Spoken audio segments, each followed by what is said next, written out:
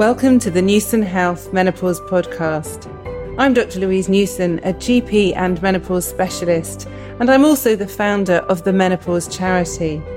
In addition, I run the Newson Health Menopause and Wellbeing Clinic here in Stratford-upon-Avon.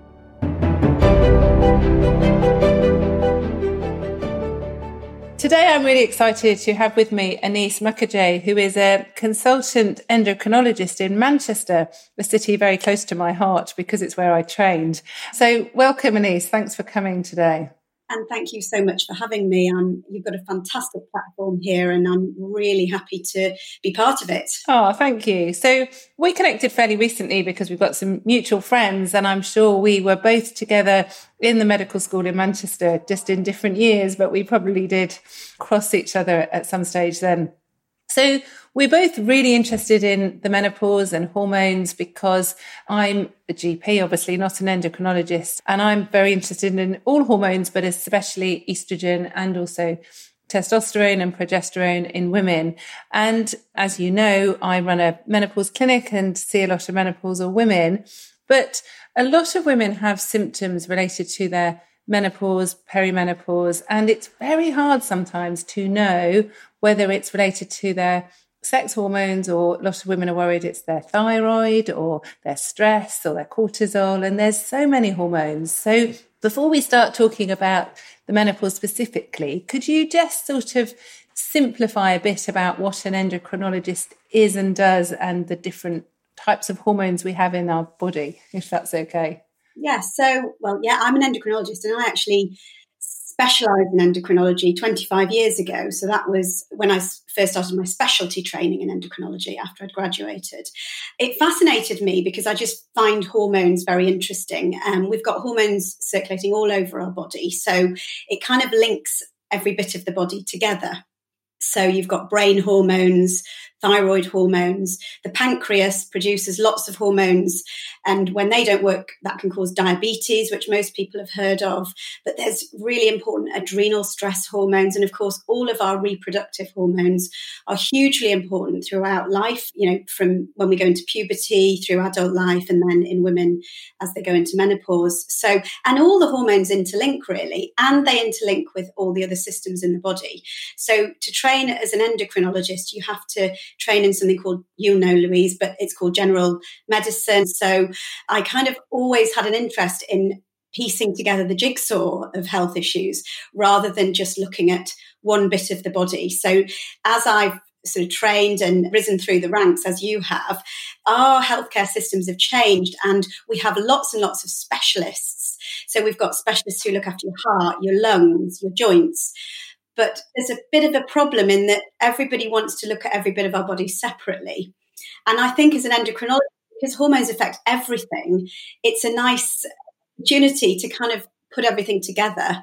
And I think that's very important to get well-being optimized, actually. I don't think you can just look at one bit and focus on that and health issues. And I think that's so important, isn't it? Because certainly when I was at medical school, and when I'm sure you were at medical school, we were very much taught about diseases, about treatments, and you had do a cardiology session, like you say, or respiratory or ophthalmology. But actually, the body has so many systems that are interlinking, and so much of what we do is about disease prevention as well.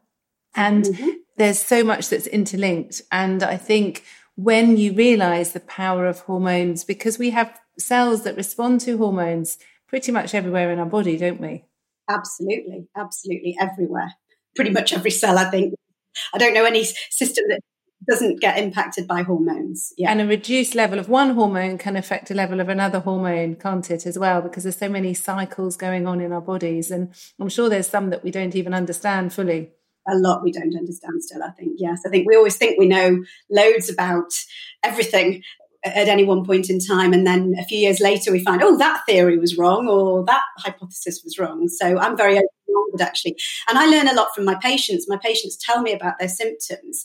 And sometimes, there isn't a simple, quick fix answer, but it's, trying to unravel everything and work out what the cause of the symptoms are. And I have a particular interest in fatigue, which I've had for many years alongside my endocrinology. And fatigue symptoms do tend to come from every system in the body as well. But yeah, hormones are really important. And I think the other issue about menopause and learning about it in medical school is that, it's perceived as something that's completely normal. And I think there is still that sort of dogma that, menopause is normal. But actually, we're meant to have it. All women go through it if they reach the age where their ovaries are not going to work properly. But today, menopause is different. It's not the same as it was even 50 years ago because we're living so much longer. So health after menopause is really important. And, there are so many different factors today that women have to deal with going through menopause. They're busier than ever. They're working, whereas 50 years ago, few women worked. So I think there's so many, important factors that menopause is impacting on for women that aren't being taken into consideration yet in modern healthcare.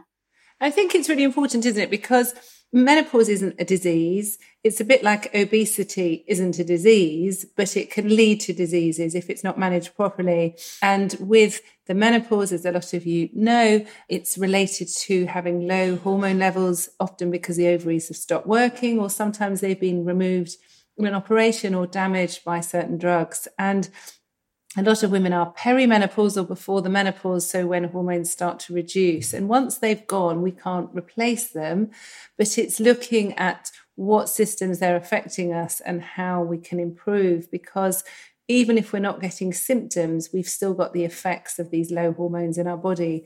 And like you say, we're living for a lot longer during our menopause. So it's not just about symptoms, is it, that we need to address when we're thinking about how to best manage our menopause? No, and there are themes in terms of well-being and long-term health in menopause, because there are things like tiredness, weight gain that tend to link with menopause, less physical activity that sort of links with weight gain and fatigue, and all those factors are can negatively impact on your well-being and your long-term health as well. So that you get one bit and then that leads to and I think it's really important for symptoms to be managed. It is really important, and people do get very different symptom experiences. We are all different.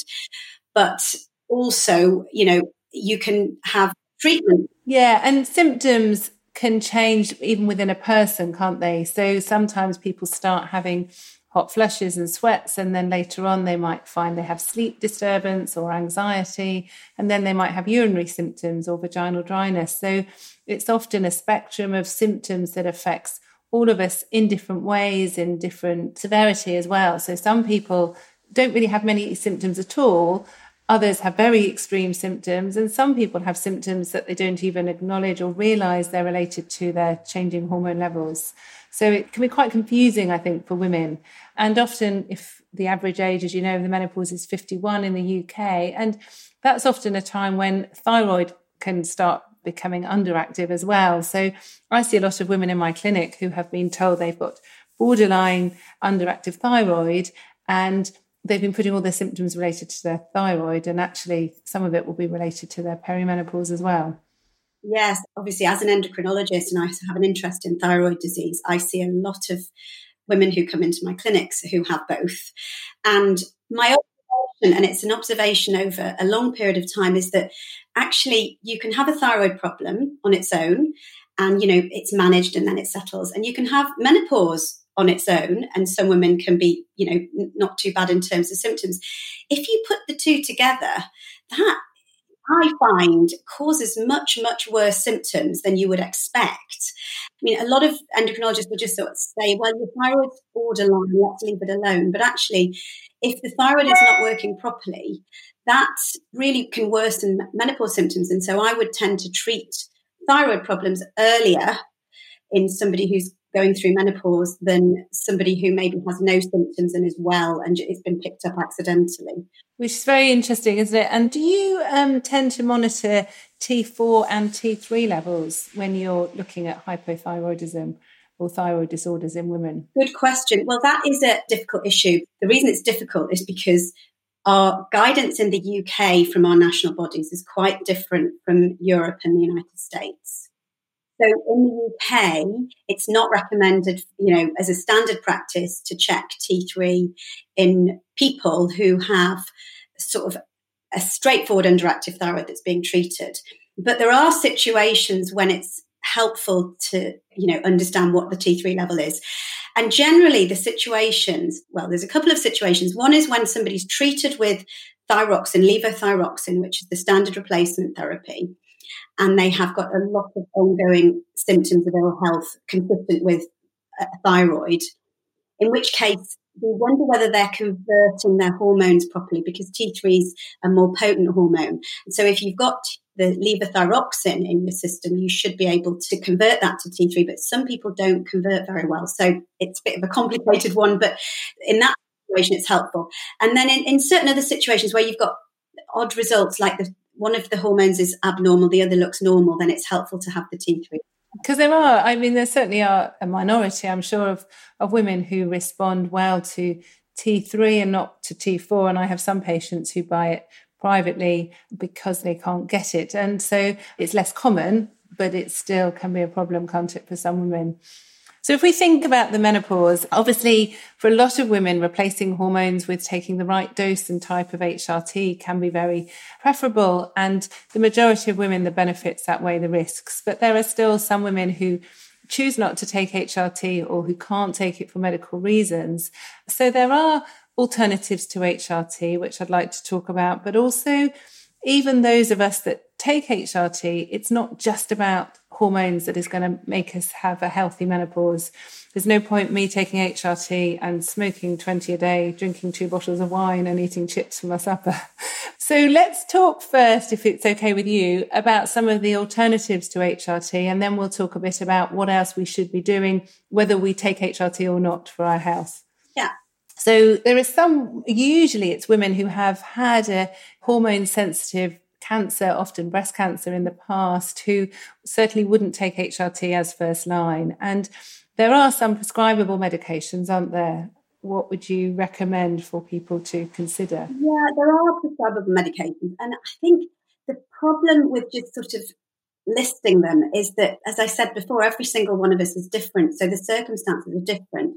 And I think we all talk about the fact that, menopause is not depression. And of course, just gone through a cancer diagnosis, you can feel really low, you can feel really anxious, especially if you've been put into menopause by the treatment.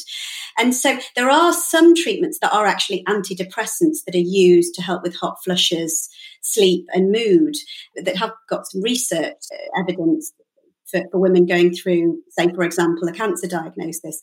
And I think it's important to say that they're options, they're not the only option.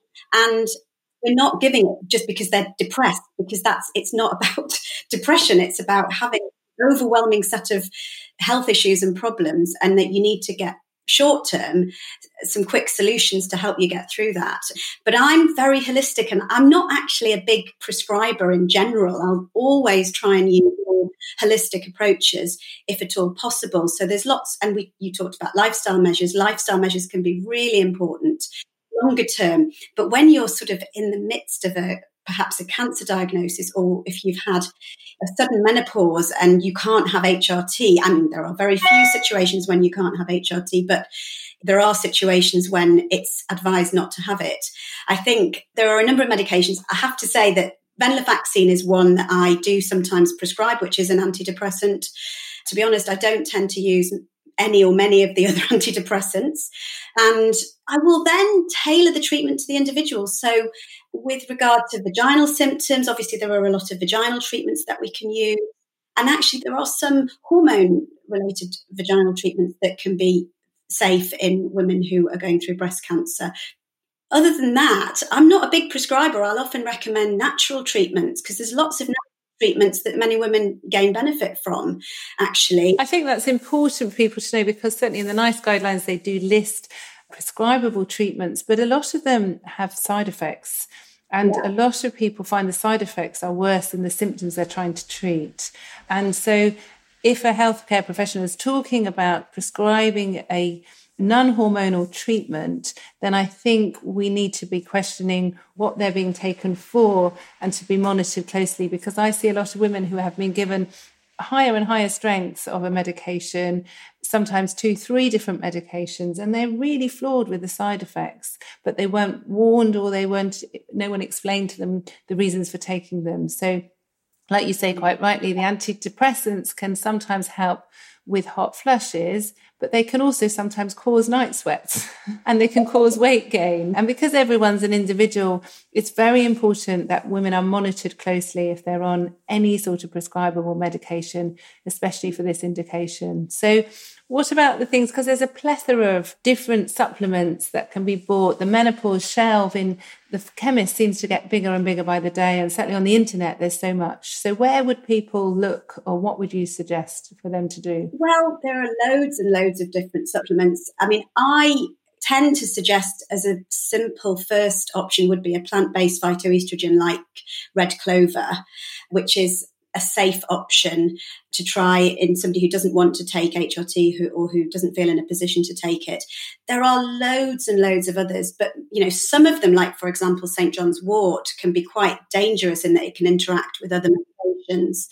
And I think the key is to make sure that you read the label, that you make sure that there are no contraindications, sort of reasons why you shouldn't take that. And they all have, there's lots and lots of different supplements, and they all sort of say they've got different benefits. Some are good at helping with hot flushes, some with mood, various different symptoms. So I think if you find a supplement you like the look of, the key is to make sure it's safe. And then if you try it and it works for you, then that's fine. We don't know how, most of these things, we don't know how they work. What about people that have had breast cancer? Would you say that they would be safe to have red clover or something with a phytoestrogen in it? I think if the symptoms and the quality of life of that woman is poor, I think it's reasonable to try red clover in the first instance because it doesn't affect blood estrogen levels. So it's an option to try. It's not actually recommended as a treatment, if somebody's managing well with lifestyle measures. But as you and I know, some women with breast cancer are really struggling with menopausal symptoms. And so it's finding the safest option that helps to manage those symptoms. So yes, I would, sometimes recommend red clover in a woman who's had breast cancer, as we will sometimes give estrogen replacement in women who've had breast cancer. And we try and use the safest possible option that balances quality of life with risks. But if quality of life is severely affected, that's a fine balance. And as you know, Louise, those decisions should be made by specialists in menopause, not outside of that setting. Yeah, absolutely. And it's certainly, this is where individualization of care is really important, and discussing any potential risks with any potential benefits with each patient. So, but then there are some lifestyle measures that can make a big difference, aren't there? So even simple things like avoiding spicy foods or caffeine or alcohol can improve the vasomotor symptoms, as well as sleep and energy and everything else as well, can't they? Absolutely. Just things like wearing, non-synthetic clothing in layers, and don't wear the turtlenecks so that, if you start to feel you're overheating, you can cool down quickly. In office, as we know, many women are working and going through menopause. So, I mean, obviously, if you've got an office that has climate control, great. But if not, desk fans, being able to have your exit route, to have your flush easily accessible. Little things like that can make a difference, because if you suddenly get very, very hot and you've got the sweat dripping down your forehead moment, it increases your stress levels. You've lost control. You feel awful. So trying to prevent those. And yes, as you say, avoiding the hot drinks, spicy food, are all quite important. Last minute deadlines, because if you're stressed and flustered, you tend to be more susceptible to flushing. There are lots of small measures, and they can actually make a big difference. And those sorts of measures in the workplace can be helpful. Yeah. And certainly one of the big things that people complain to me about and notice even as early as in the perimenopause is poor sleep.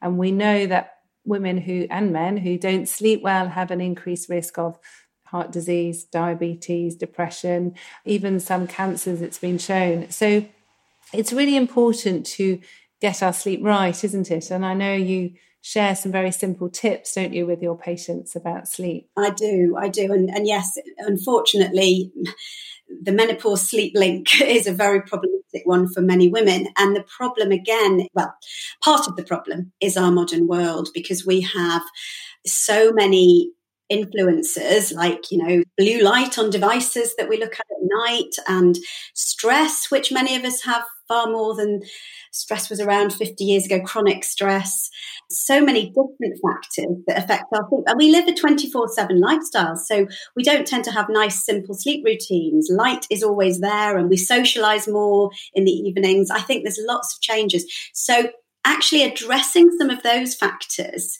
even if you're addressing them some of the time, not all of it, because nobody's perfect. We can't all go to bed at 9 o'clock and switch our devices off at 6 o'clock. It's just not realistic. So it's about sort of splicing and adding helpful measures into your life as well as you can. It's a bit like diet and moderating alcohol. Nobody's perfect, but you can make small changes. And if you make a number of them, that can make a really big difference.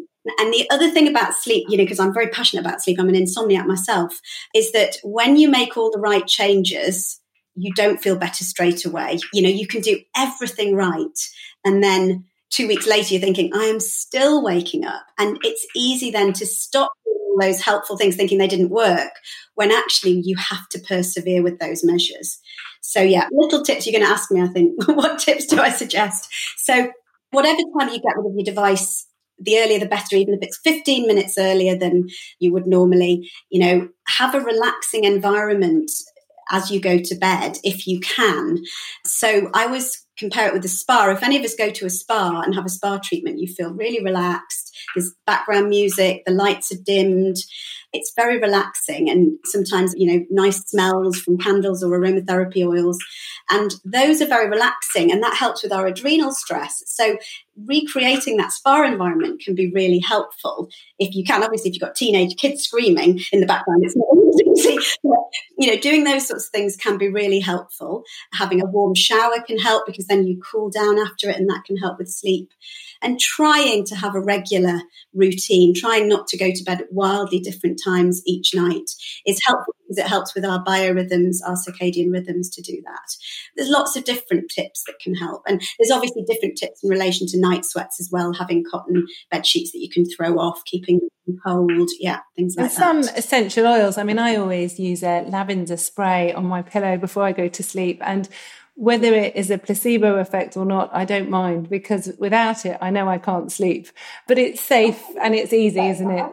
A lot of complementary treatments work via relaxation, and that is affecting your adrenal stress response. It's calming your adrenals down in a different way from exercise. It's like having a massage. You'll easily fall asleep. Well, I will easily fall asleep. And it's not placebo. It's because we're allowing our adrenals to get properly rested in preparation. Which is so important. And there's quite a few supplements out there called adrenal support, or they're varying types, which a lot of women buy, but I'm not aware, I don't know if you are, of any evidence that these actually make any difference. And some of them I don't even know what they contain. So I presume you wouldn't recommend any of those to try and relax our adrenals. No, I don't tend to recommend them, because the thing is that some of them actually at worst contain steroids, and that's not going to be good for weight management, for cancer risk, for vascular risk. And I have had patients who've gone on them, and then when they've tried to stop, they've got very ill because their adrenals have stopped working. So that's really important, isn't it? And you don't know what you're getting because they're not well labelled. So most of them won't be that bad, but it's like a lottery, Russian roulette, you don't know. I think some of them help people because they have certain ingredients. So there's a lot of B vitamins that are helpful for adrenal health. And from my own experience, I tend to recommend vitamin and mineral supplements in menopause just because of things like fatigue, energy, sleep, well-being, hair, nails, skin, you name it. If you're deficient in a whole number of different vitamins and minerals, you're more likely to have problems in those areas. And if you take a bog standard general vitamin and mineral supplement, that can help with all of those things. And it will help, some of those B vitamins in particular, help with the adrenals. I tend to recommend that. The other one, which I still on the fence about, is something called ashwagandha, which is an ancient Ayurvedic treatment that is in a lot of the adrenal support type supplements. So it's been used for a long time to support adrenal health. And I don't think it's really well understood how it works. It's not prescribable. You just buy it, but it seems to be safe. And some people seem to gain benefit, others don't. So there are a few things that are reasonable to try, but the evidence, as you know, is not really there for most Yeah, things. and I think you have to be really careful. Lots of people think because it's sold as a food supplement and it's maybe sometimes plant-based, therefore it's natural and it's safe, and that's not always the case. So you have to be really careful. And I think if any of you are not sure, then you should check with your doctor or your pharmacist to see whether you should be taking these. And I think when you look at, like you say, complementary treatments, then there is a lot that can be done in a very simple way. So sometimes just having time out for a massage or just a cup of tea can be really helpful. Sit in a quieter room. I, as some of you know, do yoga, and I usually meditate at the end of my practice. And